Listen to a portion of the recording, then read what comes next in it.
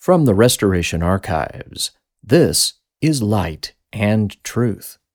This lecture with Q&A titled Context of the Answer to Prayer for Covenant by Denver Snuffer was originally recorded on May 21, 2023 at the Love One Another General Conference in Layton, Utah, in front of a live audience. I want to thank the conference organizers for all the work that they have done. It was an unusual format this time, and it worked well, I thought. Wasn't quite sure what to expect when we got here, but I think the way that they have planned it and executed it has worked remarkably well, and I appreciate all of the sacrifices that got made in order to bring this conference to pass, and I'm grateful to accept the invitation to give a talk. As Alan Vanleer said this morning, and by the way, I had no idea what any of the speakers were going to say in advance, the answer to the prayer for the covenant has a context, and it should be understood within that context. When the context is disregarded, the answer can't be fully understood. So this talk today is about the context of the answer to the prayer for covenant. There's a passage that is in the Teachings and Commandments, section 36, paragraph 5, in which there's an allusion made after an admonition to pray that says, "You shall ask whatever you will in the name of Jesus, and it shall be done. But know this, it shall be given you what you shall ask." Now that was in a specific context to a specific person at a specific time. And what preceded the statement to that individual was, this will work as long as you're purified and cleansed from all sin. Well, we don't do that. We don't purify ourselves. We don't cleanse ourselves. That is a gift that gets bestowed upon us. But if the Lord chooses to accomplish something and He wants to give someone what you shall ask in a prayer, then the Lord is under the necessity then of purifying and cleansing the person from all sin in order to have this to work. It worked once in Scripture that we read about in Third Nephi 9, chapter 9, paragraph 4, when the apostles were kneeling, well, the disciples, they weren't called apostles in the Book of Mormon, when the disciples were kneeling and praying while in Christ's presence. And they did not multiply many words, for it was given unto them what they should pray. So they're giving a prayer, but the prayer is really a recitation of what it was that the Lord wanted to be included within the prayer. That ought not surprise anyone that the Lord is capable of accomplishing that because, as the Lord told us in the Sermon on the Mount, your Father knows what things you have need of before you ask Him. So, if He would like you to address Him and to tell you something, to tell Him something in prayer, and He would like it to be an altogether appropriate petition to be given, then He'll give you what you shall ask. To place events into a context challenges historians and puts us all in the position of having histories that disagree, that contradict, and offer differing viewpoints of exactly the same events. I've read, researched, studied, and contemplated the history of the Restoration. It's taken me over 2 million words to explain some of that history. The revealed prayer for covenant contains only 2,759 words. That's less than 1.5% of the volume of words I've written in order to try to understand the events of the Restoration. In those few words, the Lord tells us the history of the restoration clearly, succinctly, and truthfully. The prayer is His. Truth is a knowledge of things as they are and as they were and as they are to come. The prayer for the covenant is our history as explained and set down by the Lord through revelation. And it is that prayer that gives context and definition to the answer.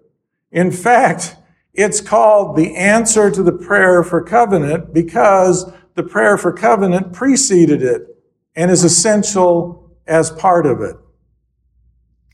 T&C section 156 is needed to understand T&C section 157. Part of this was read this morning, but I'm going to read it and probably interrupt a time or two with some comments. This is T&C 156. Heavenly Father, it's I, whom you named David, asking you in the name of Jesus Christ for your mercy and grace to be with those of us who seek to become your people. We hope to repent and return to your path and no longer be condemned and rejected as a people because of those who went before. Take pity on us all and have mercy for us as we acknowledge and accept the condemnation and rejection of the Latter-day Saint Gentiles and petition that we may overcome it. See, that's the first thing he wanted. He wants an acknowledgement, and not an acknowledgement that resists accepting it. He wants us to acknowledge the failure and to accept it as a given fact. We are mindful that in September, the petition, the prayer says in 1832, I'm adding the month, it was in September of 1832, the Gentile saints were condemned for vanity and unbelief because they treated lightly the things they had received. And they were warned by you that they would remain under this condemnation until they repent and remember the new covenant, even the Book of Mormon and the former commandments, not only to say, but to do. To say requires that we have a correct statement. It requires us to have corrected scriptures before we can do what God asks. You commanded the Gentiles that they bring forth fruit meet for their Father's kingdom, and if they failed to do so, there remained a scourge and judgment to be poured out upon those who claim to be the children of Zion. They failed to bring forth the required fruit and were judged and scourged and then violently driven out of Jackson County, Missouri. That happened within 1 year of the September 1832 events. They were told, you have to do this. They didn't do that, and within 1 year, in the fall of 1833, they agreed because of the demands of the citizens who were going to expel them, that they agreed to leave one half by January of 1834 and one half by April of 1834. You explained there were jarrings and contentions and envyings and strifes and lustful and covetous desires by them. Therefore, by these things they polluted their inheritance, but they did not repent. And in their pride, they threatened to wage a war of extermination against the Missouri citizens. I don't know how many of you know this, but the extermination decree by Lilburn Boggs as the governor of Missouri was mirroring what the Latter-day Saints had done previously by threatening to wage a war of extermination. Lilburn Boggs was reactive. He wasn't the aggressor, as the Lord makes clear in this statement. In their pride, they threatened to wage a war of extermination against the Missouri citizens, heedless of your warnings. But it was you who used the Missouri citizens as your hand of judgment to scourge the condemned saints in your attempt to persuade them to repent and no longer treat lightly your word. They still saw no divine purpose behind their distress and railed against their Missouri persecutors. Despite their sufferings, they were not sufficiently humbled to repent. Instead, they breathed out threats and expressed hopes to gain vengeance against the same Missouri mobs to whom you had given power to afflict the Gentile saints to inspire them to repent. Because of the hardness of their hearts, the Gentile saints were again mobbed and slain, and in 1838 altogether driven out of the state of Missouri, with Joseph Smith, Hiram Smith, and other leaders cast into prison and condemned to die. But you were merciful and did not suffer Joseph, Hiram, or any of those imprisoned with them to be killed. In your mercy, the surviving saints and the imprisoned leaders were allowed to obtain refuge in Illinois, whose people welcomed the saints, and a season of peace followed. This is the first hinge point in the prayer. Something now is going to change and something else will follow, because a new offer is extended by the Lord in January of 1841 to the saints after they'd been driven out because of their follies and because of their inability to repent earlier when they were warned. In 1841, you mercifully extended another opportunity to the Gentile saints to repent and return. And you approved Joseph's offering and acknowledgments of the past failures of the saints when he petitioned you on their behalf. You found the prayers of Joseph and the Gentiles were acceptable before you, and you granted to the saints another chance for you to recover them as your people, as you stated to the former Gentiles.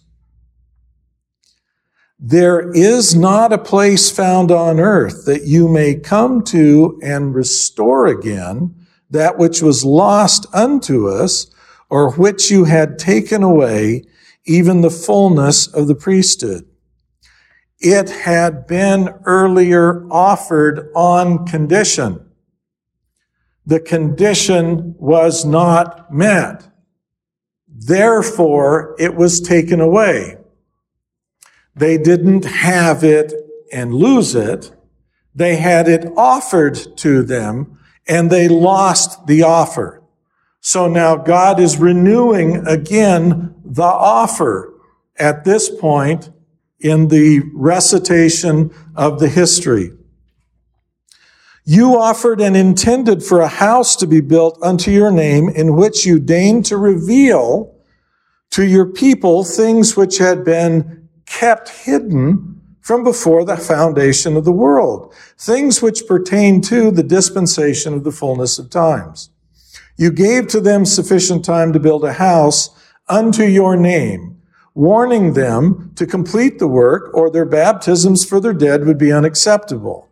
In those days, you warned the people, you will not perform the oath which you make, neither fulfill the promises which they expect at your hands. Or in other words, you would remove your covenant if they failed to do what you commanded. And you foretold what you would do unto the people if they neglected to do the work assigned them. You warned. For instead of blessings, we by our own works would bring cursings, wrath, indignation, and judgment upon our own heads by our follies, and by all our abominations, which we practice before you. You foretold that at the end of this appointment, our baptisms for our dead shall not be acceptable unto you. And if the Gentiles did not do the things you commanded, at the end of the appointment, we would be rejected as a church with our dead, said the Lord our God. So now he has set it up so that we understand what comes next, because what he's going to describe next will be the response to the offer that was extended the second time to give to them the fullness. But the secret works of darkness multiplied, and the Gentile follies did not end, and they practiced secret abominations in violation of your commandments and in defiance of your warnings. The wickedness of the Gentile saints dismayed the people of Illinois who had welcomed them and provoked the anger of their indignant neighbors who then implemented your judgments against the rebellious saints. Nauvoo was a place where there was fraud, forgery, theft, counterfeiting, adultery, violence, and dishonesty. If you study the history, you'll reach that conclusion. The former Gentile saints were driven into the wilderness and relocated into a desolate land where they suffered hunger, cold, and sickness. In that isolation, the Gentile leaders were emboldened to openly practice abominations and wrongly teach the people to call them sacraments, as they reigned with blood and horror over the people.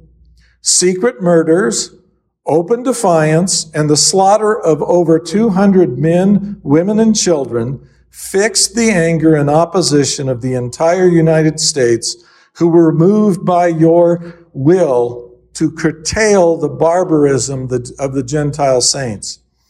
That slaughter of over 200 men, women, and children was the Mountain Meadows incident that took place. Even today, the Gentile saints justify lying to others as part of their religion, believing you will vindicate them in their dishonesty. They seek deep to hide their counsel from others and now deny your judgments against their ancestors, claiming you have never rejected them. They have, as you foretold, spoken both good and evil of your prophet Joseph. They ascribe many of their wicked practices to Joseph, who correctly told their ancestors that they never knew him. For indeed, the Gentile saints have grown distant from you because of their willful rebellion, pride, foolishness, and blindness.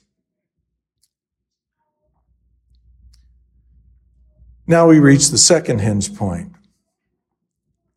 We acknowledge that we must distinguish ourselves from them, admit the errors of the past, and in the depths of humility seek to be reclaimed as yours.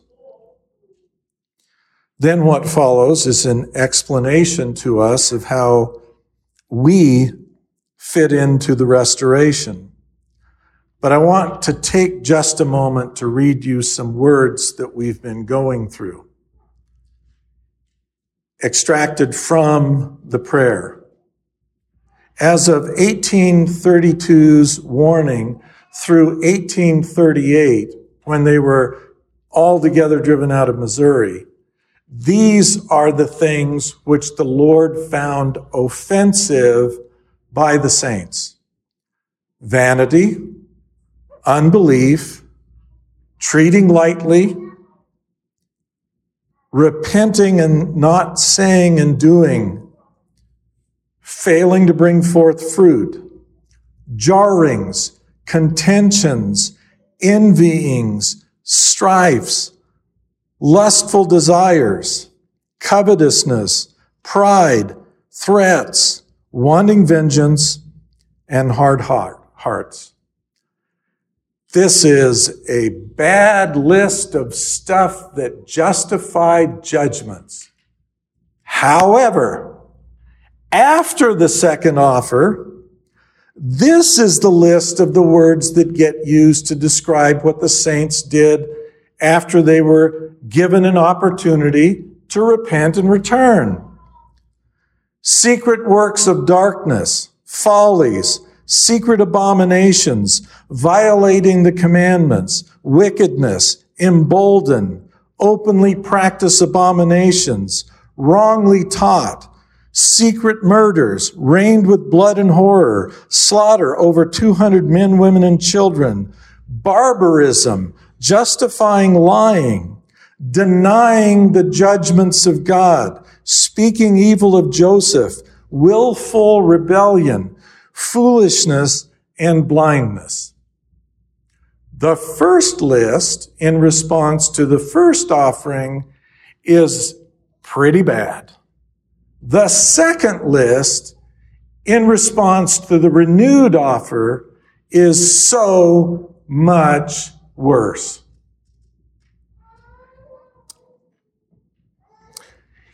If it was a downhill ski slope, they augured in somewhere beneath the turf itself after the Lord in His mercy extended the offer.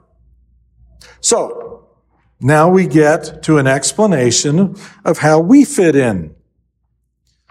The neglect and rebellion of the saints during Joseph's day and thereafter included how they have treated the Scriptures, carelessly inserting numerous errors and transcription problems into the Book of Mormon and other commandments and revelations. The original Book of Mormon translation manuscript was placed in the cornerstone of the Nauvoo house, where water and mold destroyed over 70% of the text. This was a similitude to the restoration provided by you through Joseph. Just as the original manuscript was allowed to decay, with only approximately 28% surviving, so likewise the restoration has also decayed.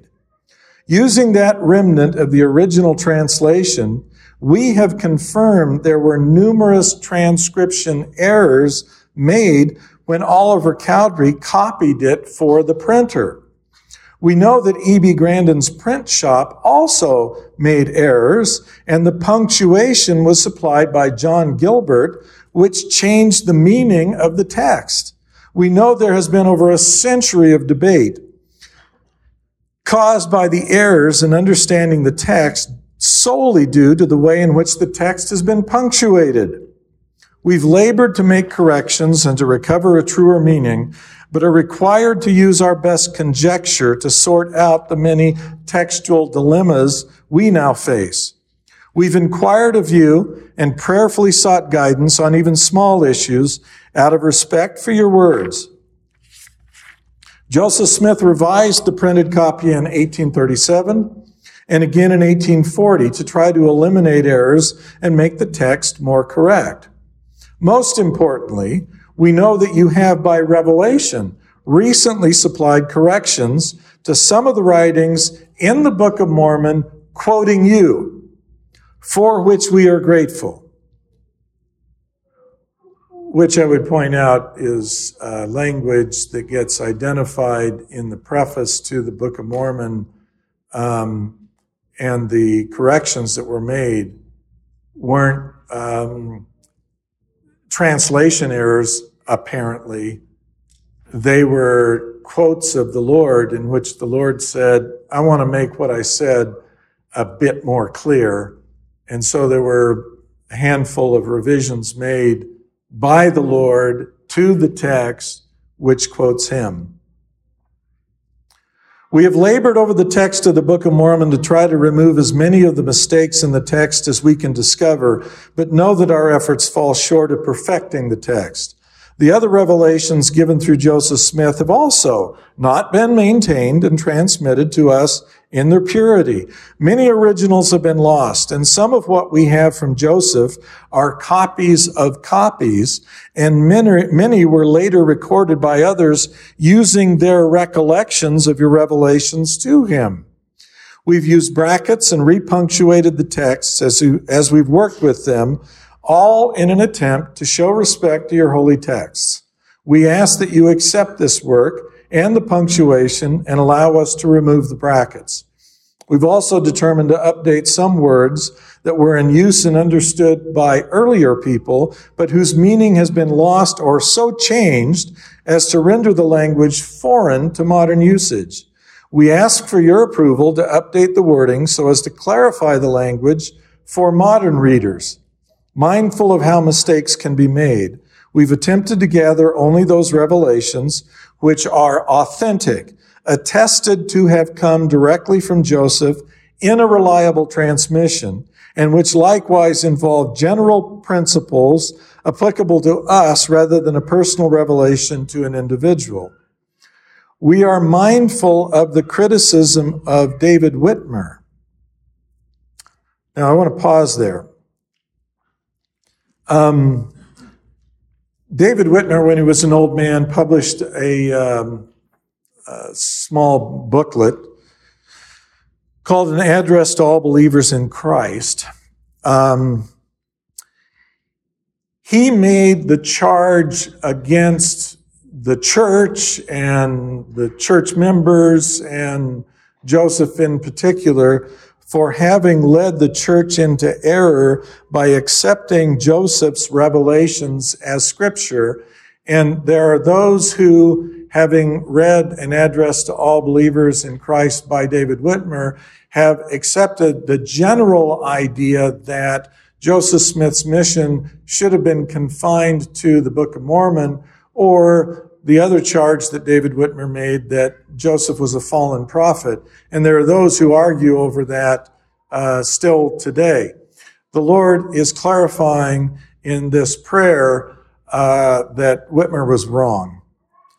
We are mindful of the criticism of David Whitmer, who thought the recording and use of Joseph's revelations was never wise, and therefore we ask to be corrected in anything we have gathered, and ask to be instructed by you to discard what ought to be discarded, and inspired to keep only those things which should be kept. That begins our offer to the Lord, which is what he wants to be made. We ask to be corrected in anything we've gathered, ask to be instructed by you to discard what ought to be discarded, and inspired to keep only those things which should be kept. We were not responsible for neglecting your warnings, for treating lightly the Book of Mormon and former commandments, nor for failing to do as you asked, but have inherited that legacy and acknowledge that we also suffer under your condemnation as our inheritance. And then this issue comes up, which is section 132 of the Doctrine and Covenants, the revelation on plural marriage that comes up in this prayer. We also have been left with a copy of a revelation recorded July 12, 1843, that is not in the handwriting of a scribe of Joseph's, and which we believe to have been altered from its original form before it was publicly disclosed. That revelation has been the source of a great deal of mischief, sorrow, ungodly conduct, violence, and adulterous lusts among those who accept the published version of that revelation among the various Mormon factions. We first attempted to edit it to make it more consistent with your other commandments and revelations, but have ultimately concluded to remove it altogether because we cannot fix it. We ask that if there are any commandments, principles, or precepts involving the marriage covenant, you would be willing to reveal to us to become part of our record. We would receive it with gratitude and rejoicing. We desire as a people to repent and remove the condemnation and to overcome your rejection and to be true and faithful to your commandments. All those involved have labored to avoid and eliminate the interpolations and uninspired emendations of others, however well they may have meant. If it is not from you or of you, we do not want to acknowledge it as Scripture. And therefore we have labored to present this to you in the hope we have shown respect for your word and not the works of men. We acknowledge that you have inspired and guided this work by your Spirit.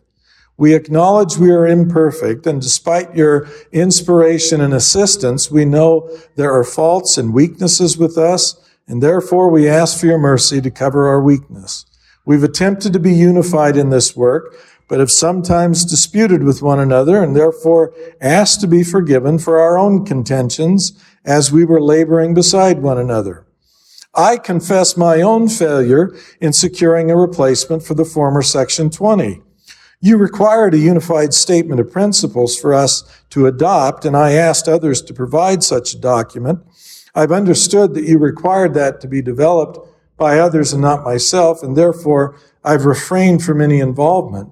Despite 3 attempts by representatives of 23 fellowships, there remain disputes and no agreed statement of principles has been composed and accepted by the people as you directed.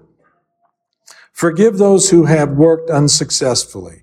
I ask that you look at the earnest desires of those involved and forgive this failure. I would ask that we not be required to provide a statement of principles, but the people be left to govern themselves according to their varying circumstances, needs, and desires.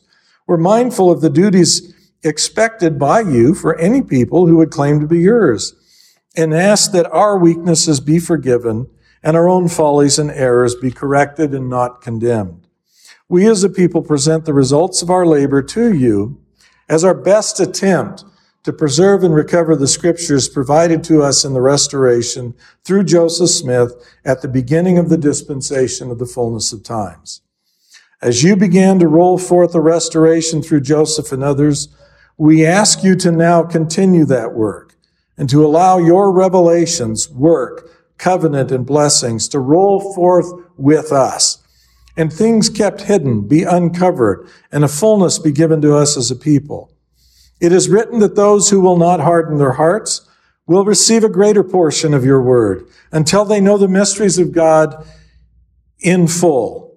It is also written that those who will harden their hearts will receive a lesser portion of your word until they know nothing concerning the mysteries of God. You can see that dynamic playing out on the losing end of light and truth within all of the churches, from the Church of Jesus Christ of Latter-day Saints down to the apostate groups scattered everywhere. It gets diluted. The ignorance increases. The darkness grows. There's hardly a difference between evangelical television shows and general conference from the LDS Church anymore, except that there's probably more biblical truth by far among the evangelical group than you find in general conference, with the possible exception of Joel Osteen, whose rallying on the gospel of success is such rubbish that welcome rubbish. He lives in a $10 million home supported by his fan club, who want to know that if they follow that they too will be blessed. You can be blessed too. We seek to leave behind a hard heart and to be open to receiving a greater portion of your word and to know of your mysteries and obtain your grace for us as a people, that we may become yours. Though only a remnant of the original Book of Mormon manuscript has survived, and though only a remnant of the original faith you established through Joseph Smith has likewise survived, we ask, and at this point, the Lord takes over and defines what we should be asking. He gives it to us. This is our request. We ask to be reconnected as a people to you by covenant, to make us yours, connected to a living vine, restored as a people and numbered with Israel. We seek as a people to honor you and to keep your commandments, so that a living body of your disciples may again exist on the earth. We desire that we may rise up through your grace and mercy, so that you will perform your oath and vindicate your promises to the fathers concerning a faithful latter-day body of Gentiles to be numbered with the remnant of Jacob, that your kingdom may come and your will be done on earth as it is in heaven. O Lord, remove our blindness, forgive our sins and weaknesses, give to us a new heart that we may become children of the Most High God. We acknowledge our unworthiness. We are descended from rebellious and wayward ancestors, and know that without your mercy we will remain in an awful state unprepared for the return of our Lord in glory. The Scriptures foretell of a latter-day recovery of your people and of natural fruit returning to your vineyard. We seek to be part of that so that you may value us as yours and preserve us against the coming season of harvest. We have added only things to the Scriptures as we have understood to also have come from you and would be pleasing to you. We ask that you accept these books as yours so that people of faith may then, I want to pause right there and tell you that up until this moment, it was unclear and unresolved whether or not the Scriptures would be, in effect, a supplementary commentary that we would all continue to buy Scriptures from Deseret Book and paying to get them and use the Scripture Project as kind of a supplementary commentary that we could use alongside it. At this point, however, the Lord makes clear, get rid of everything and keep what He's going to approve. So that the people of faith may then rely upon this work as your word to this generation as a standard for governing ourselves, as a law, and as a covenant to establish a rule for our faith, and as the expression of our religion, so that we may have correct faith and be enabled to worship you in truth. If this body of writings are not acceptable, we ask that you guide us further so that we may correct, remove, or add whatever you would require for the writings to become acceptable for a covenant and law, a rule of faith, and as a correct expression of the religion that honors you, so that we may be in possession of correct faith and be enabled to worship you in truth. We ask this in the name of Jesus Christ, our Savior and Redeemer, in faith, believing that with you all things are possible. Amen. That was the prayer that the Lord wanted offered and which was offered to him on behalf of the people, which produced the answer to the prayer for covenant and then the covenant itself. In Third Nephi, chapter 5, paragraph 2, after there'd been a whole lot of destruction and the people were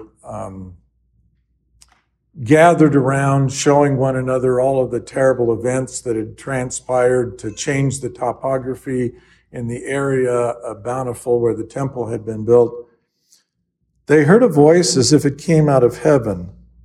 They understood not the voice which they heard. So something from heaven spoke, and they didn't hear. Later on, and again they heard the voice, and they understood it not a second time. And then the third time they did hear the voice, and did open their ears to hear it. They did understand the voice which they heard. Well, God's voice spoke in September of 1832, and they understood it not. God's voice spoke again in January of 1841, and they understood it not. And God's voice spoke again in July of 2017, which was presented in September of 2017. Will we hear? Will we open our ears? Will we understand? Because on the other side of the third invitation, when the people open their ears to hear, they receive things which are not lawful for man to utter because of the Lord's visit. Now, there's a chapter in Matthew that was considered so singularly important to Latter-day Saints that they put it in as one of the books in the Pearl of Great Price. Because we have adopted the Joseph Smith translation, which is where this text came from, as part of our Book of Matthew, just as we adopted Joseph Smith's translation of the Book of Genesis instead of the Book of Moses in the Pearl of Great Price. We just have it in our Genesis texts. There's a chapter that has been singled out, that even the Latter-day Saint Scripture Committee, who tossed away the lectures on faith, thought this was important. So maybe it really is. Hi, Bev. Jesus leaves the temple after he'd said a bunch of stuff that was somewhat hard for locals to understand, and even the disciples who'd been tagging around with him for those 3 years previous had a hard time understanding. And they said, well, tell us concerning the building of the temple, as you've said, they should be thrown down and left unto you desolate. Jesus said, do you not see these things? Do you not understand? And then he sat on the Mount of Olives and he gave an explanation, and it shows up in the book of Matthew. Specifically, they posed the question, what is the sign of your coming and of the end of the world, or the destruction of the wicked, which is the end of the world? Now, his answer begins with things that these people locally that were then talking to him would experience. But after he tells them about the stuff they will encounter, then he jumps forward to a much later generation that will be around when the Lord returns. It's that latter stuff that's kind of relevant. But the former stuff is interesting too, because he draws some analogy between the two. But this is going to happen during the lifetime of those disciples. Take heed that no man deceive you, for many shall come in my name, saying, I am Christ, and shall deceive many. Apparently, if you've got the Lord setting an example and fulfilling things that are contained within the Scriptures, then anyone can pick up the Scriptures and say, oh, that needs fulfilling, and imitatively say, look, I fit that pattern too.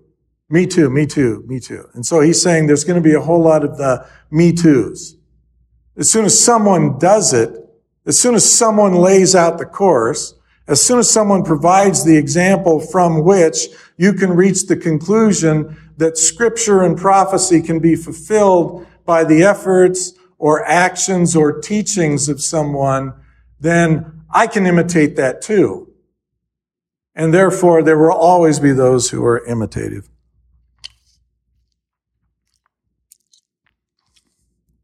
I am Christ, and shall deceive many. Then shall they deliver you up to be afflicted, and so on. And, he adds a little later, many false prophets shall arise, and shall deceive many. And because iniquity shall abound, the love of many shall wax cold. But he that remains steadfast and is not overcome, the same shall be saved. Then he warns them about the desolation spoken of by Daniel the prophet concerning the destruction of Jerusalem.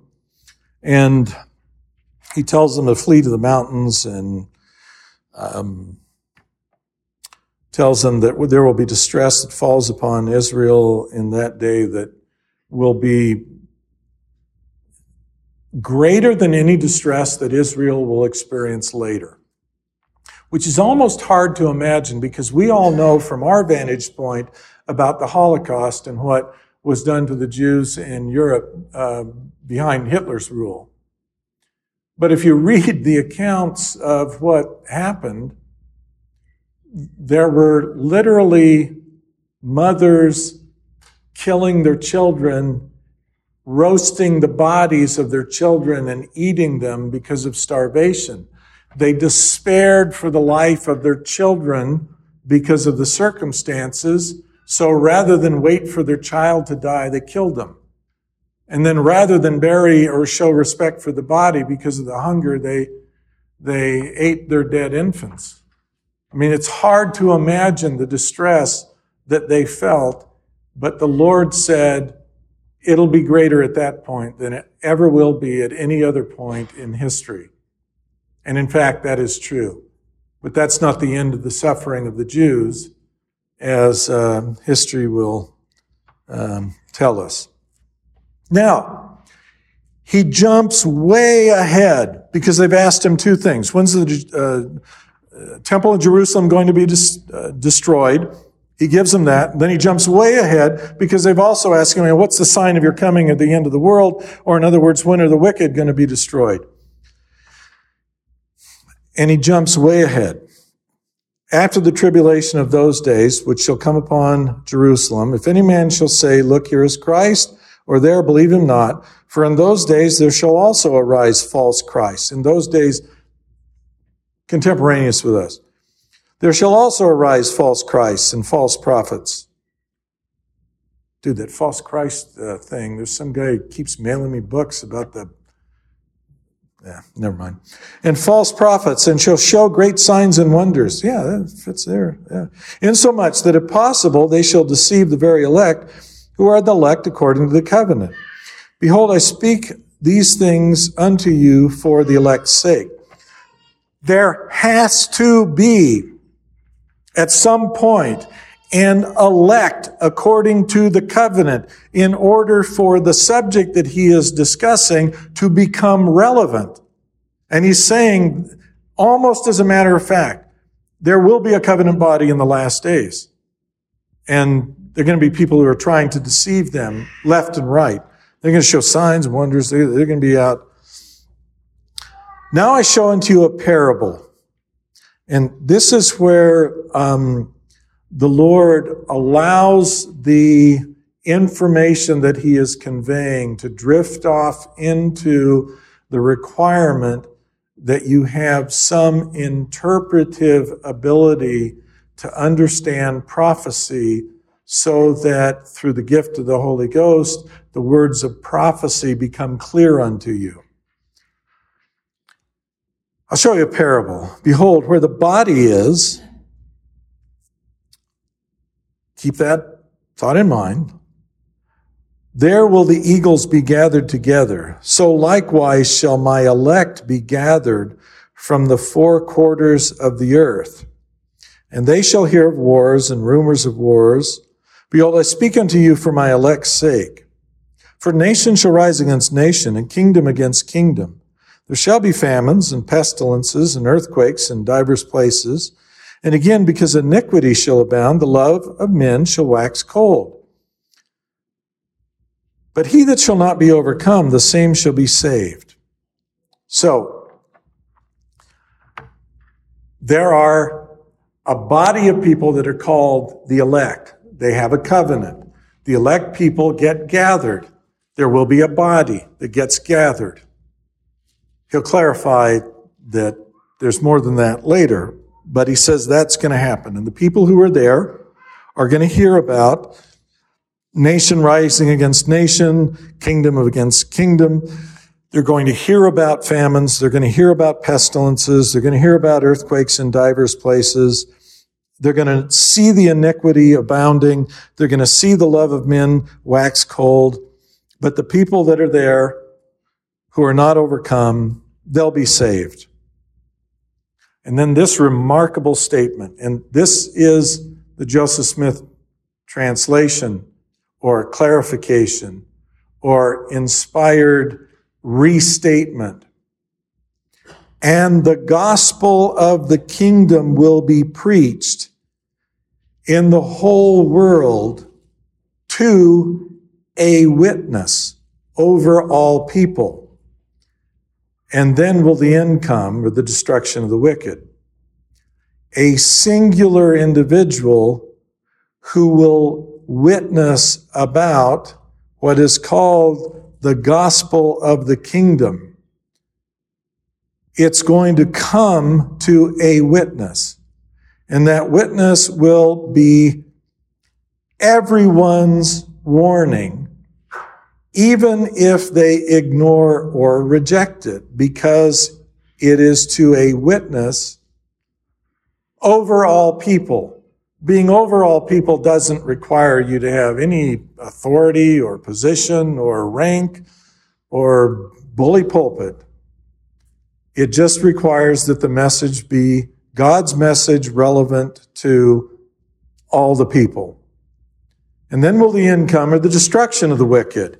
And again shall the abomination of desolation spoken of by Daniel the prophet be fulfilled. And immediately after the tribulation of those days, the sun will be darkened, moon and powers of heaven be shaken.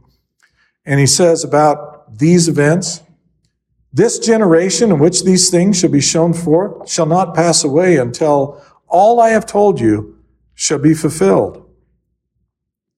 And then the Son of Man's sign appears in the heavens, and all the tribes of the earth are going to mourn.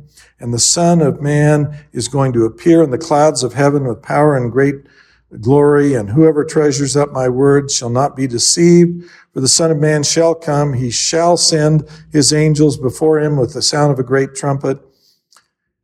And so now this is after the appearing of the Lord.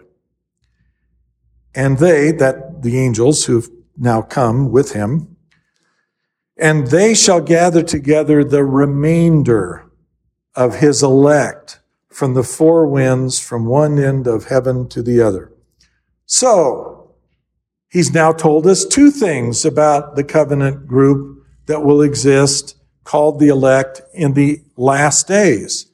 There is one gathered together in a body where the angels will be gathered from the four quarters of the earth, and they will be in one place. And then there are a number of other people who are also elect that are scattered far and wide in an ungathered state. And after his appearing, the angels shall gather together the remainder of his elect from the four winds, from one end of heaven to another. So we tend to think that there's one and only one. And the Lord is talking about, no, that's not, it's probably not even possible for that to happen, but it's not going to happen.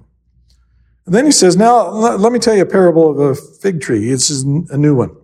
When its branches are yet tender and it begins to put forth leaves, you know that summer is near at hand. So likewise, my elect, when they shall see all these things, they shall know that he is near, even at the doors.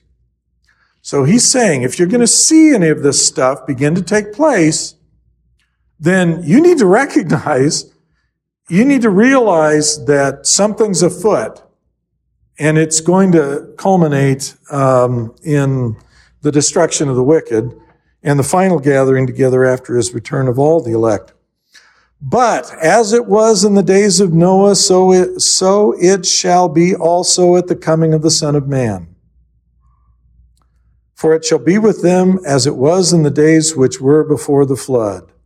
For until the day that Noah entered into the ark, they were eating and drinking, marrying and giving in marriage, and knew not till the flood came and took them all away. So also shall the coming of the Son of Man be. I see some of that kind of behavior going on right now. So he then describes how gathering will take place. Not everyone is going to be gathered, even if they're elect. 2 shall be in the field, the one shall be taken, the other left. 2 shall be grinding at the mill, one shall be taken, the other left. Know this, if the master of the house had known in what watch the thief would come, he would have watched and would not have suffered his house to have been broken up, but would have been ready.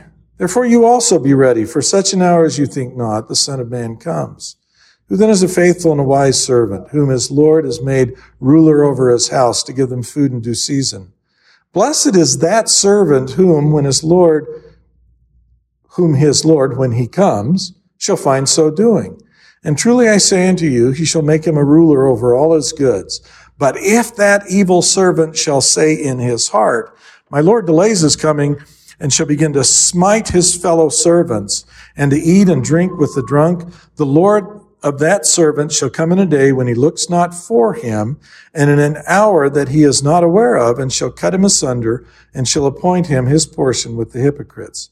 So, he's using graphic language here to describe things about people in the last days who pretend or think or even have the conviction that they are a servant, but they begin to get abusive and to smite the fellow servants. Well, I would take that word smite and I would cross-reference it into the letter that Joseph wrote about the restrictions that ought to be employed by anyone who claims to have the priesthood. That is, you don't get to cover your sins, to gratify your pride, to exercise your vain ambition, or to have control or dominion or compulsion in any degree of unrighteousness.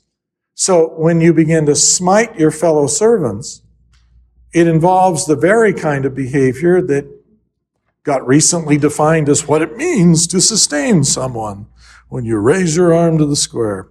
And then he tells the story of the 10 virgins. And the virgins, as I heard Steve Vanleer mentioning, all of them knew there was a wedding. All of them knew what was coming. All of them had been invited. All of them were preparing for the event. It's just that 5 of them were still foolish.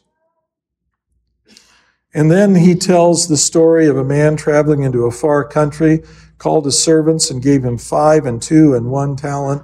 And then some of them increased the amount that they were able to produce from the talents they were given, and some of them one of them buried them in the ground, and he took from those that didn't produce, and he gave to those that did.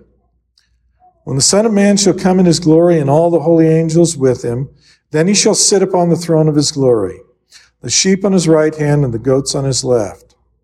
And he's going to say that when he separated the sheep from the goat, some of the goats are going to complain and say, hey,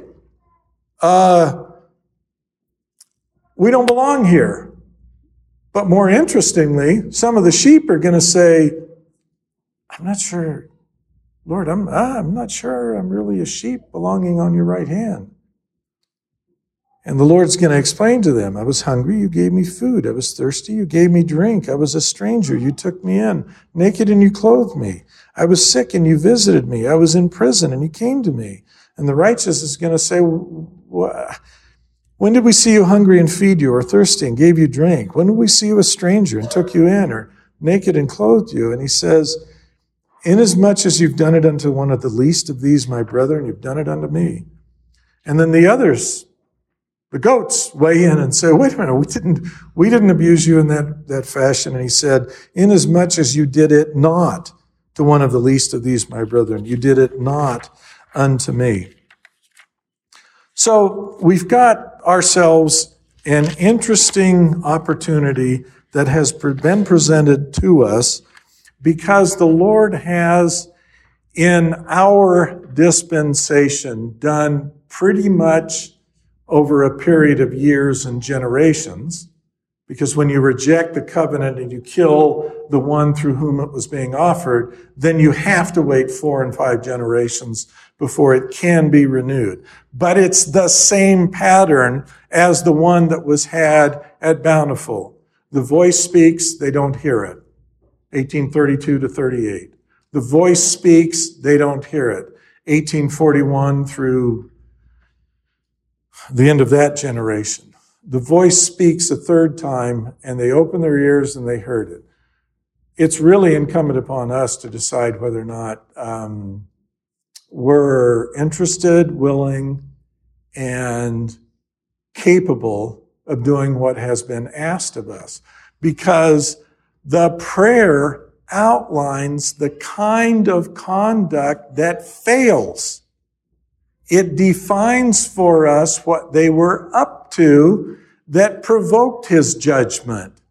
It tells us what not to do. And then they got worse. When the offer was made in 1841, clearly, if you don't humble yourself and accept what the Lord has offered, and you rebel against him, and in your pride, you look up, curse God, and die, as the scriptures say, which is exactly what they did. I mean, cursing the people through whom the Lord administered punishment to humble you is the same thing as cursing and rejecting the Lord. It's like the Catholic nun that gets the ruler out and bangs on your knuckles. Do you understand me now, Jake and Elroy Blues? It's the same thing. And when you say, there's nothing wrong with what I have done, and I can lie and I can cheat, I can commit adultery and engage in all of the kind of misbehavior even worse than what had provoked your judgments in the first place, well, then the outcome turns out pretty much like it has. And you see right now the restoration petering out everywhere, except among us. The loss of light and truth, of understanding and of comprehension is falling day by day. Just like was foretold at the time the covenant was offered in Boise about the eclipse that had occurred recently before that conference. An eclipse that crossed from border to sea, border to border. And there's another one coming. It's almost as if the Lord is doing everything he can to call attention to the fact that he really is up to something. This really is his work. And signs in the heavens above and on the earth beneath are being given. And the question is, will any heed at all be given to that? In the name of Jesus Christ, amen. Now I said to whoever it was that called me, I think it was you, Taylor. Yeah. I said that I have two grandbabies, a 4 and a 2-year-old grandbabies born in the same month within, I think, 3 days of one another, whose birthday is being celebrated down in Sandy, and I'm heading there to eat birthday cake and forget about this. And I said that I would have a few minutes. They wanted to open it up for questions, and I've heard that there is a microphone, and there's Reed, Mr. Microphone himself. This kind of reminds me of a story that I'll tell at some point. They're trying to record this stuff, and so you can put the mic there, and if anyone's got a question, you can feel free to come up, ask your question into the mic. A question is a sentence that ends with a question mark. My wife taught class yesterday, and she said she was interrupting people and saying, "That's not a question, what's your question?" So getting her counsel before I came up here, I decided I'd define question in advance. It's a short statement and it ends with a question mark. And normally you raise your voice at the end of the question to make it clear you're done and now something's on the table, deal with it. Now, you can ask absolutely any question you want to ask, and I might answer some of them. So does anyone have a question? Oh, look, there we are. All right, so I'm new to all this. Oh, good. To preface, I want to know what exactly does God expect of us here as a covenant people to actually accomplish in our lives? Most of what the Lord would like us to do at the moment is internal to ourselves. There's a kind of analogy, a description that's given when Ezra returns and they're rebuilding the temple, of how they had the scroll, the scriptures in one hand and a trowel in the other. The people that returned to rebuild the temple in the Second Temple era were only a remnant of the people that were taken, a remnant of the descendants of the people that had been taken captive into Babylon. So you have a large body of believers who got exiled from the Holy Land, taken captive into Babylon. The overwhelming majority of those people remained behind in Babylon, and only a remnant returned back. Because returning back from Babylon meant you were leaving a kind of secure economy, a kind of stable society, a place where things were stable and good. It took a lot of faith for someone to leave there and go to a city that had been destroyed in order to rebuild and re-civilize. So the environmental circumstances were such that they'd already made up their mind that they were going to follow the Lord and accepted the reality that following the Lord meant a sojourn into difficulty and hardship. They were willing to do that. That was what they knew would come by doing that. In our day, we're being asked for the moment to stay put, but to adopt a new set of values, rules, scriptural understanding, a body of teachings that really have been dissipated and lost. And we're doing that in the face of unrelenting criticism. Much of the criticism that gets leveled against the Restoration gets leveled against Joseph Smith specifically, and gets done against a body of lies and falsehoods. The library of material that has been produced in order to suggest that Joseph Smith was a liar and an adulterer and someone who loved and made a lie, which, by the way, in and of itself tells you that he's damned to hell based upon the 3 degrees of glory revelation. Those who love and make a lie are those that are going to be cast down, thrust down to hell. And in the Book of Mormon text, it says the liar shall be thrust down to hell. And the body of information that people spread now, even within the answers to gospel questions by the Church of Jesus Christ of Latter-day Saints, states that Joseph Smith was unequivocally a liar, because there were some truths that are just so special and sacred that one can't divulge, that they're out there bed hopping, because that would not be understood by the moral Gentiles who accepted the 10 commandments that included among them, thou shalt not commit adultery. It's just irony upon irony. What is expected of you at this moment is to recognize the truth, accept the truth, and change from within you. Then, the even greater change is to get along with other people. I'd like you to meet Rob Adolfo. He's sitting about... You're good? Okay, he solved the riddle.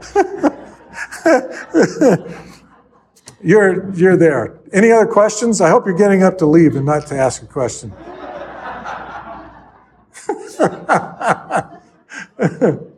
You wrote it down? I did. So you mentioned that we need to acknowledge our failure.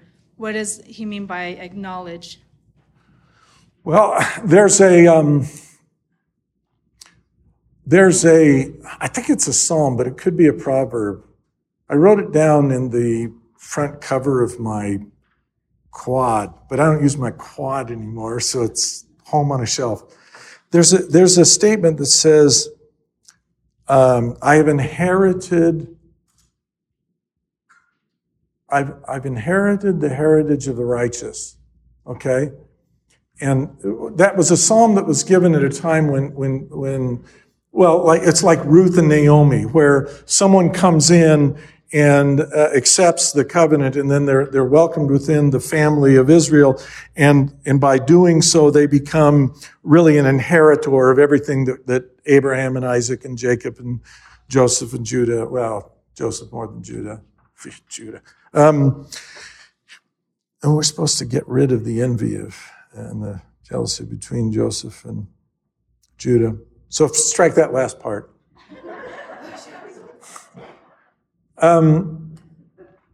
We inherited a mess. So when we start out,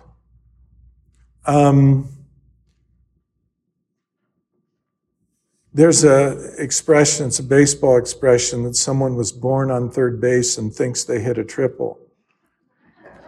Well, we were born outside of the ball field and don't even have the opportunity to enter the dugout because the way in which the Lord has treated the restoration based upon the response of the people to the Lord in offering the restoration is you're going to get kicked out of Missouri.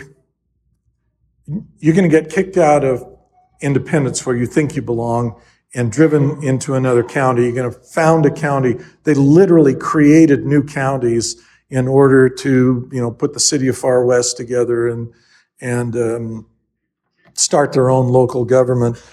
And then because they still couldn't get along with people, they wind up with the militia of the state of Missouri driving them out to Illinois. And Illinois was so sympathetic because the one thing that the church has always been really good at is propaganda.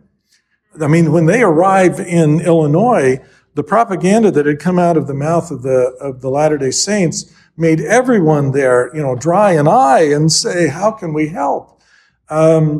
But it didn't take long for them to, gain the reputation of being, back then it was called making bogus. Today it's counterfeit money making. Money all along the Mississippi River was plagued with counterfeit money, and a significant part of that appears to have been produced by the printing press that was in Nauvoo, Illinois. Mark Twain was born in 1835 in Hannibal, Missouri, and he would have been like 9 years old when Joseph Smith was killed in 1844. And, despite all of what Mark Twain would have heard, he actually came out in Roughing It and visited Salt Lake and gave a pretty fair description of the Mormons. Funny, I mean, Mark Twain was, but he gives a pretty fair description of us. We've inherited that.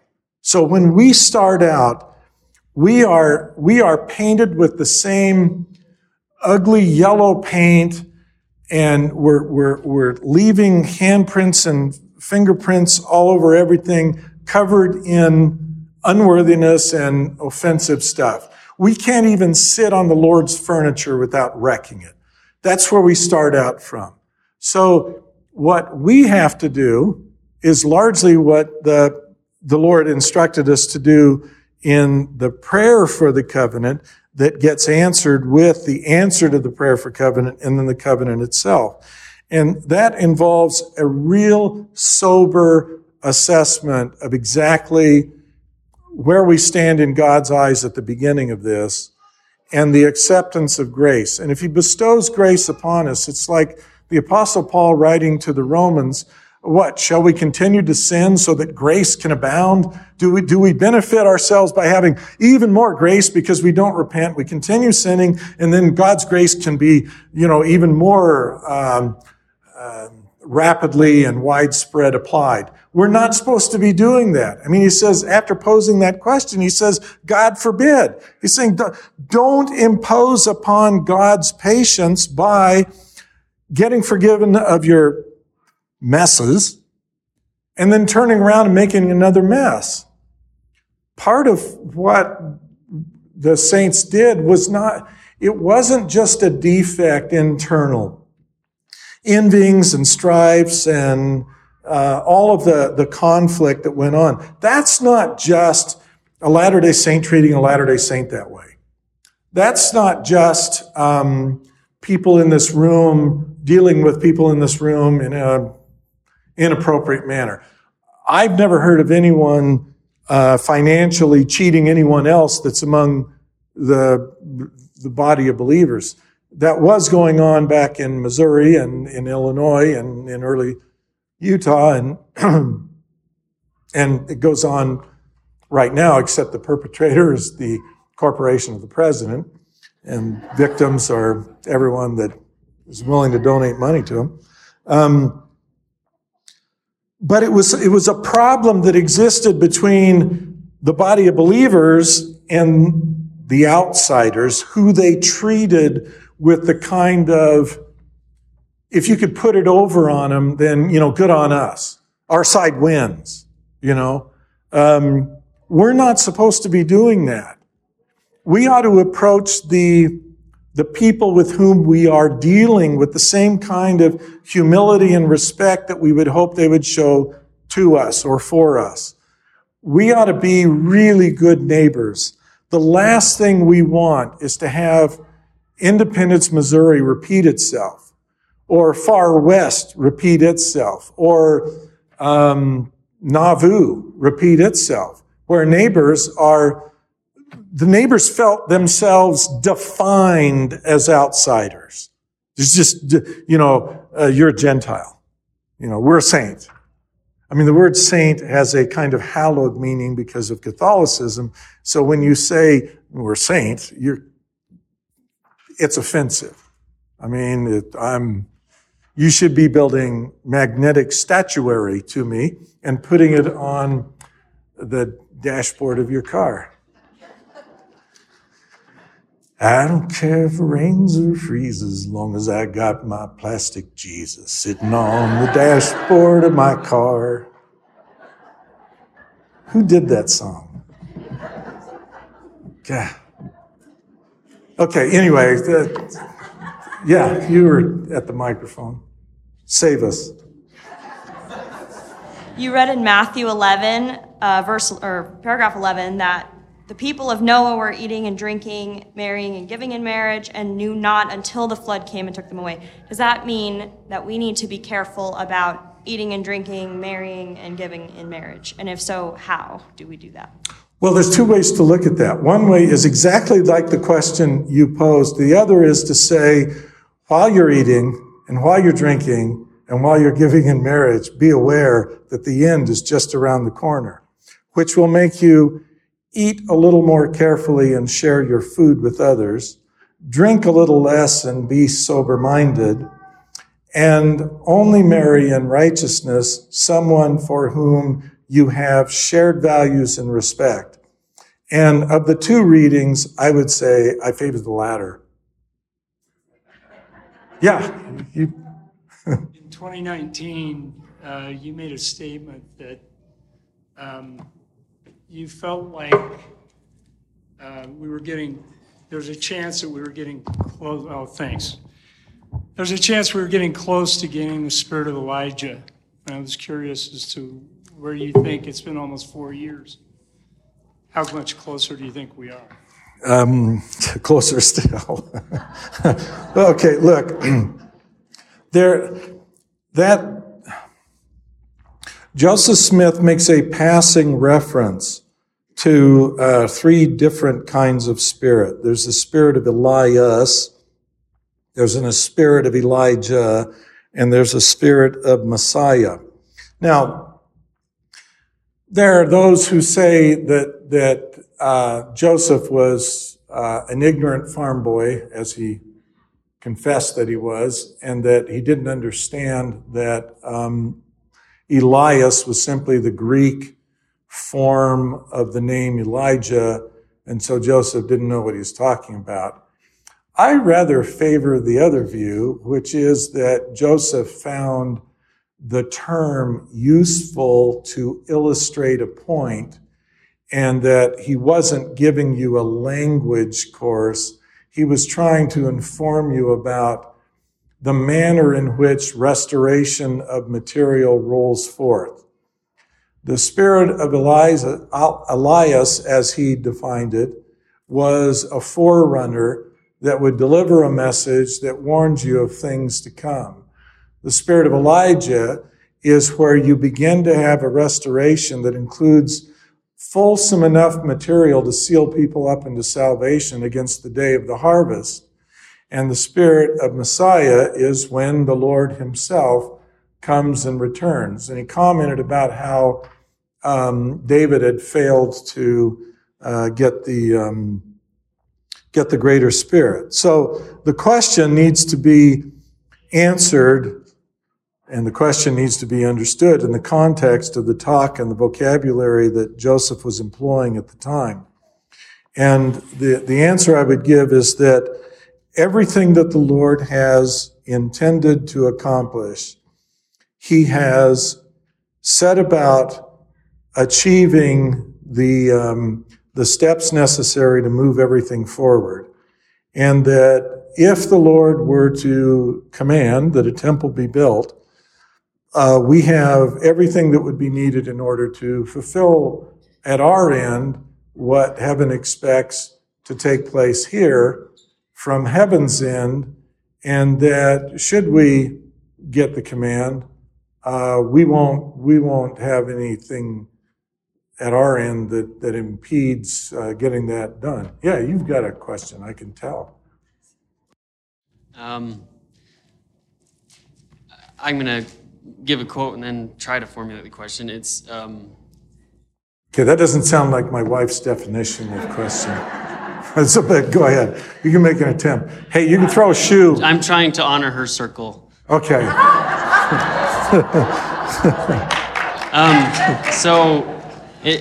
I think it's in Isaiah, woe unto those who are big with child or give suck in those days.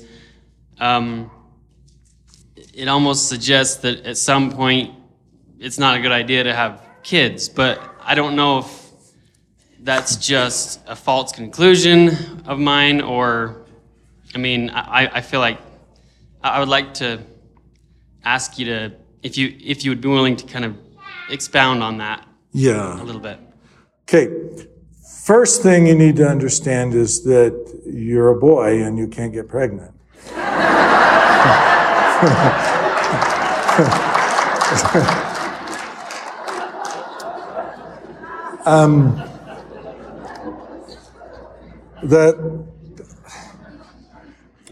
The statement that was made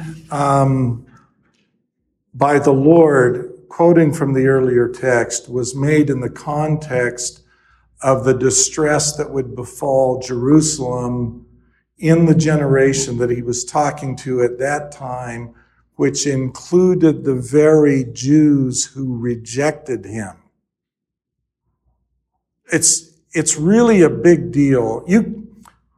You can reject a message and a messenger the Lord sends, and he'll send another in another generation. If you kill the prophets, then it's 3 and 4 generations.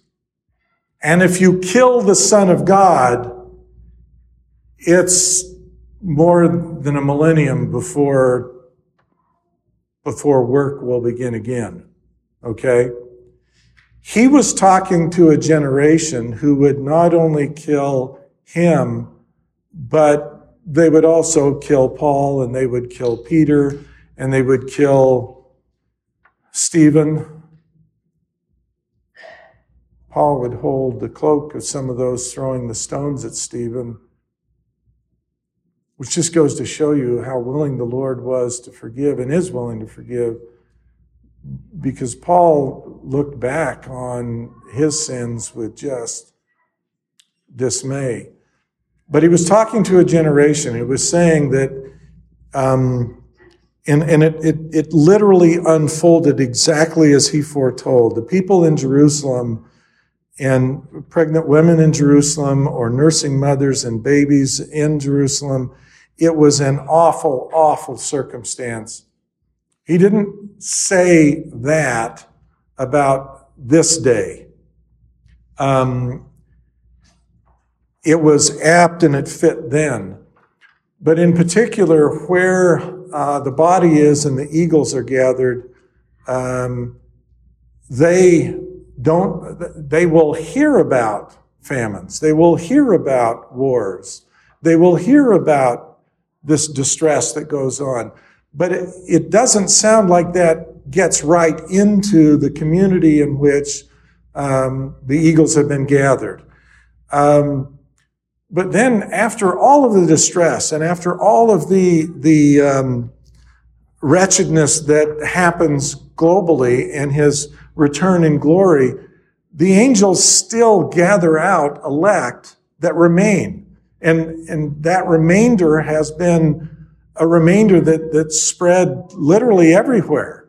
And so if you read the words of the covenant, there's a promise of protection, and that promise extends from heaven and the earth, who's going to watch out for righteousness that appears upon her face. The earth itself, if you read the Enoch prophecy in Genesis, or if you're still holding on to your Pearl of Great Price, the Enoch text in Moses and the Pearl of Great Price is reporting the lamentation from the earth itself. She is speaking. She is cognizant of wickedness, and she is cognizant of righteousness that appears upon her. And let me tell you, the earth has extraordinary destructive capability. But if she targets it, a landslide can wipe out a community, and there can still be someone standing there unscathed. A tornado can come through and wreck an entire neighborhood and leave one home largely untouched.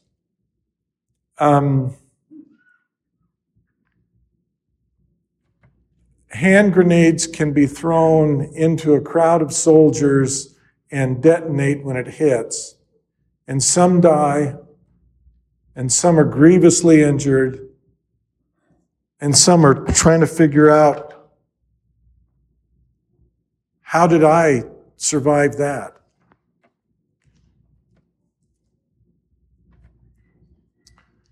My father arrived on Omaha Beach on the morning of June 6th, D-Day.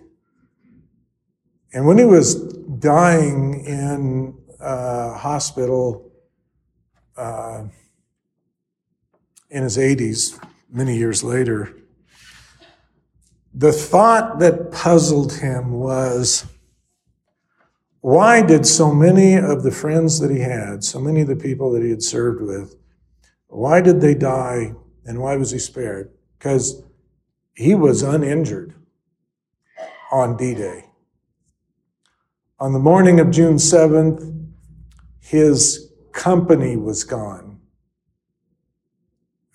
He was a combat engineer when he landed on the beach. He was an infantryman on the morning of the next day, because they didn't need a combat engineer. They needed an infantryman. And he walked from there to Paris, and from Paris to Berlin.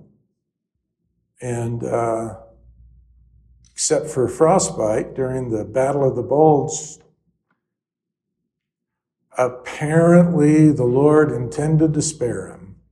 And if the Lord can spare a combat engineer landing on Omaha Beach on D-Day, the Lord can spare anyone, anywhere, in any circumstances that he intends to keep in his fold. I have graven you on the palms of my hands. He's saying the mark on his hand is a reminder to him of how intimately acquainted with those he intends to preserve he is. So I wouldn't worry about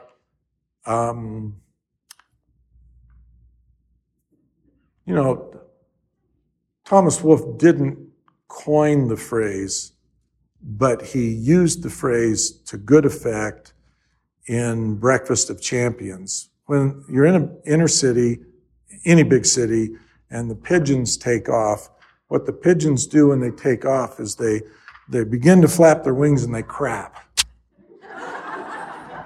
And the term is a shitstorm. And he used that to good effect in Breakfast of Champions. And in the coming shitstorm, don't worry, you'll have an umbrella.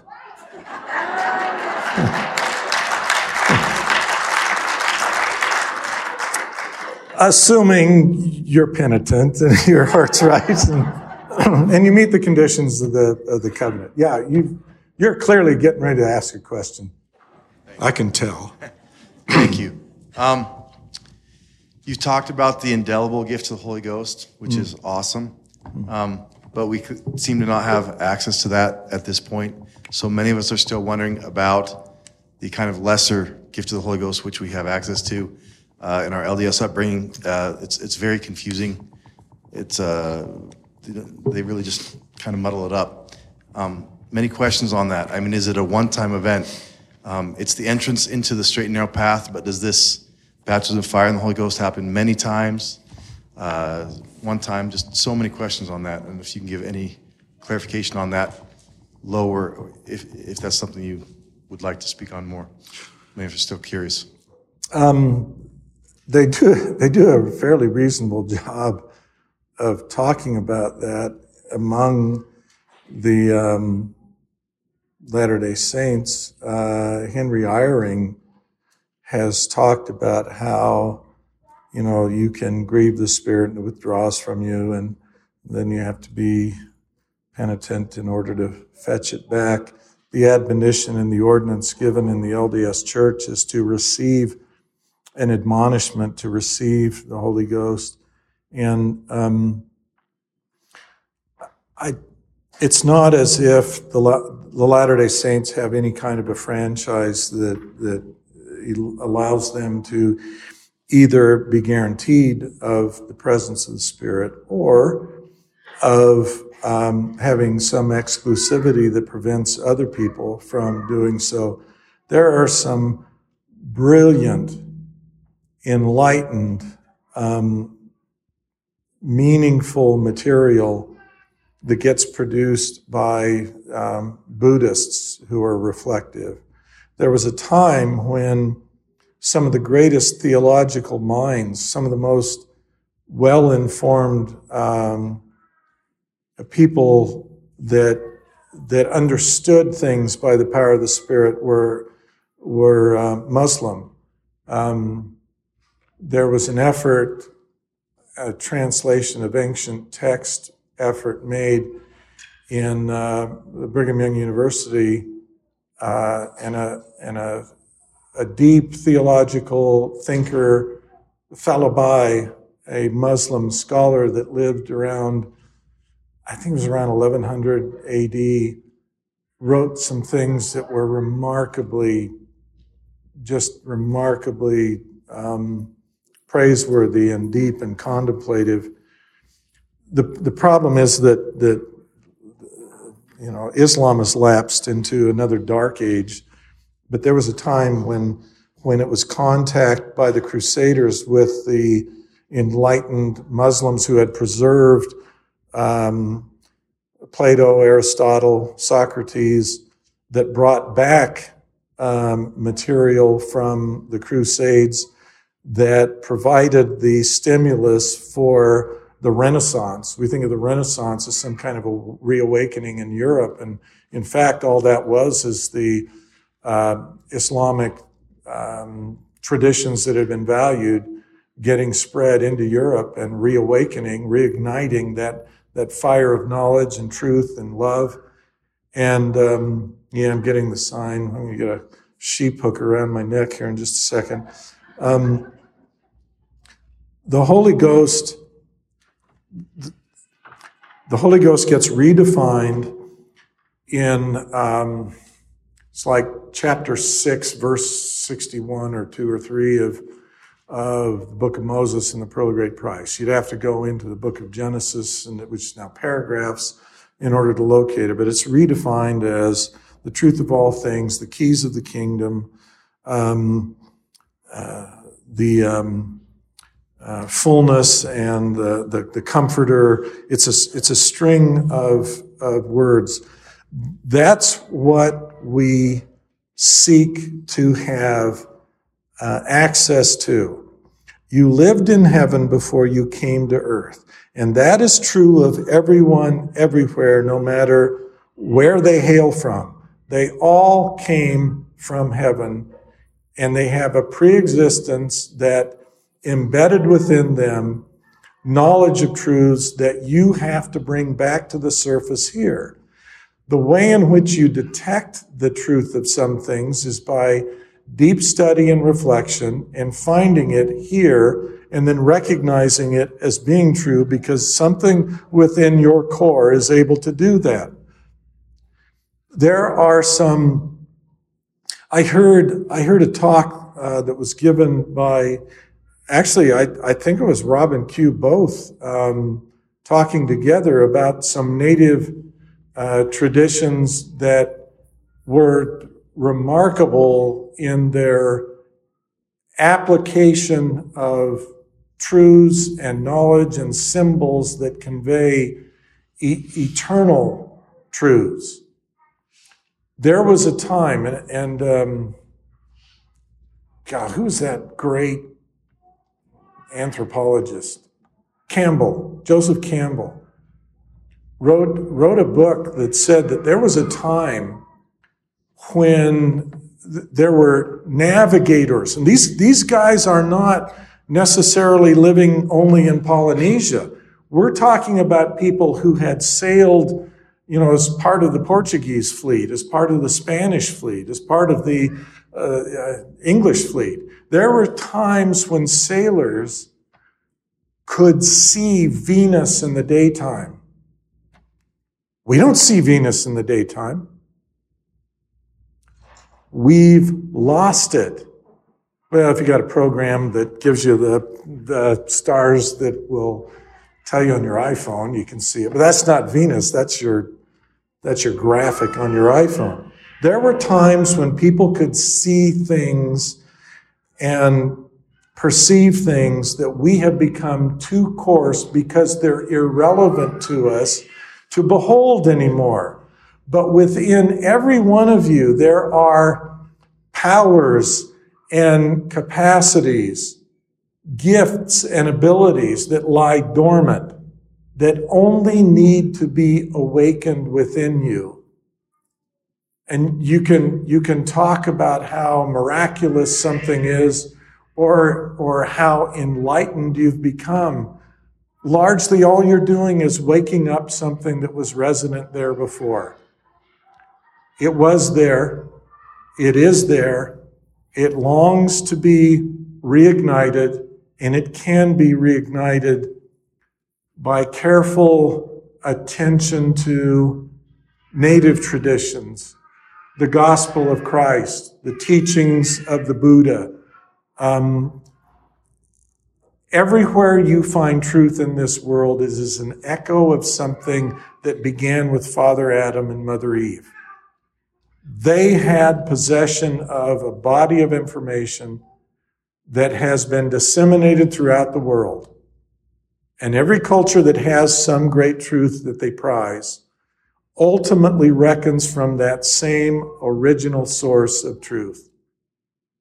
We just have the obligation of discerning between the one and the other and holding fast to the things that are true indeed and leaving to the side the things that are corruptions or inappropriate emendations. One of the challenges that the body of Scripture that we've has been supplied to us in order to help us overcome. So, last question, and then I will, go see some grandbabies. So, the Scriptures say that the natural man is an enemy to God, and my question, that the natural man is an enemy to God. My question is that a result of the fall, or was that true at the time of creation as well? Okay. The statement and it's found in the Book of Mormon about how the natural man is an enemy of God and has been and, will be. We are in our present condition unlike God. Okay? We get tired, and he does not. We get hungry, and she does not. We feel pain and can be manipulated through the application of outside deliberately inflicted pain, and they do not. Okay? Your vulnerability and weakness and susceptibility to hunger makes you something that is not merely other than God. It puts within you something that is or would be detestable as a God. It is unlike, and therefore it is a way in to compromise you. God cannot be compromised. He and she and they are above that. Can't be manipulated, can't be compromised, can't be made vulnerable to weaknesses. We are filled with weaknesses. There was a prayer that got read by Taylor, and I knelt down, and I was reminded when I knelt down that I bumped my left knee on furniture a couple of days ago, and there it was. It kind of hurt, and I endured as much as I could kneeling, and then I sat down hoping all you people had your eyes closed and you wouldn't see that I was giving up on that kneeling thing. But I did that because my knee hurt. Well, it's another manifestation of how easy it is to get me to do something just by inflicting a little bit of pain. Go on a hike and put a pebble on each heel in your shoe and see how long you hike. You'll hike as long as you can remain on your tiptoes. And then you'll either sit down and cry or you'll take the rock out of your shoe because it's kind of stupid to do that. We are an enemy to God because we can be easily compromised. We're an enemy to God because we have vulnerabilities, susceptibilities, weaknesses, and frailties that get used more or less consciously. We are vulnerable, in addition to all that, to lies. We are vulnerable to emotional manipulation. You take the language of virtue and you apply it to corruption, and you get people to say evil things and do evil things because they are paraded as if tolerance and kindness should openly embrace things that are repugnant to and in direct opposition to the will of God. And it doesn't matter that the language of virtue gets used in order to manipulate that. We're susceptible to that. God is not. You can't fool him. You can't fool them. You can fool us. A false Christ never got the angel Gabriel to say, oh, wait a minute, I want to hear this guy out. He might have something good to say. I think he might be the real thing. Gabriel wasn't going to do that because he exists in a plane that is shed from this. And as long as we occupy bodies of dust, these bodies are weak and they're vulnerable, and therefore all of that makes us liable to error, failure, and sin, and that is an enemy to God's plan to exalt you, to raise you, to make you a holy being. Because in our current state, we are not that. And therefore, that weakness, that vulnerability is what makes us an enemy to God. I've got little baby Harper and little baby Nora waiting for me with birthday cake in hand, I'm sure. Thank you all.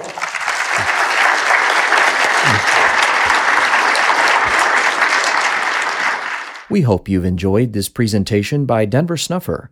For more information, including complete transcripts of all of Denver's lectures, please visit restorationarchives.com. If you would like to hear more Light and Truth, please take a moment to subscribe. Just search for Light and Truth in your favorite podcast app. Thanks for listening.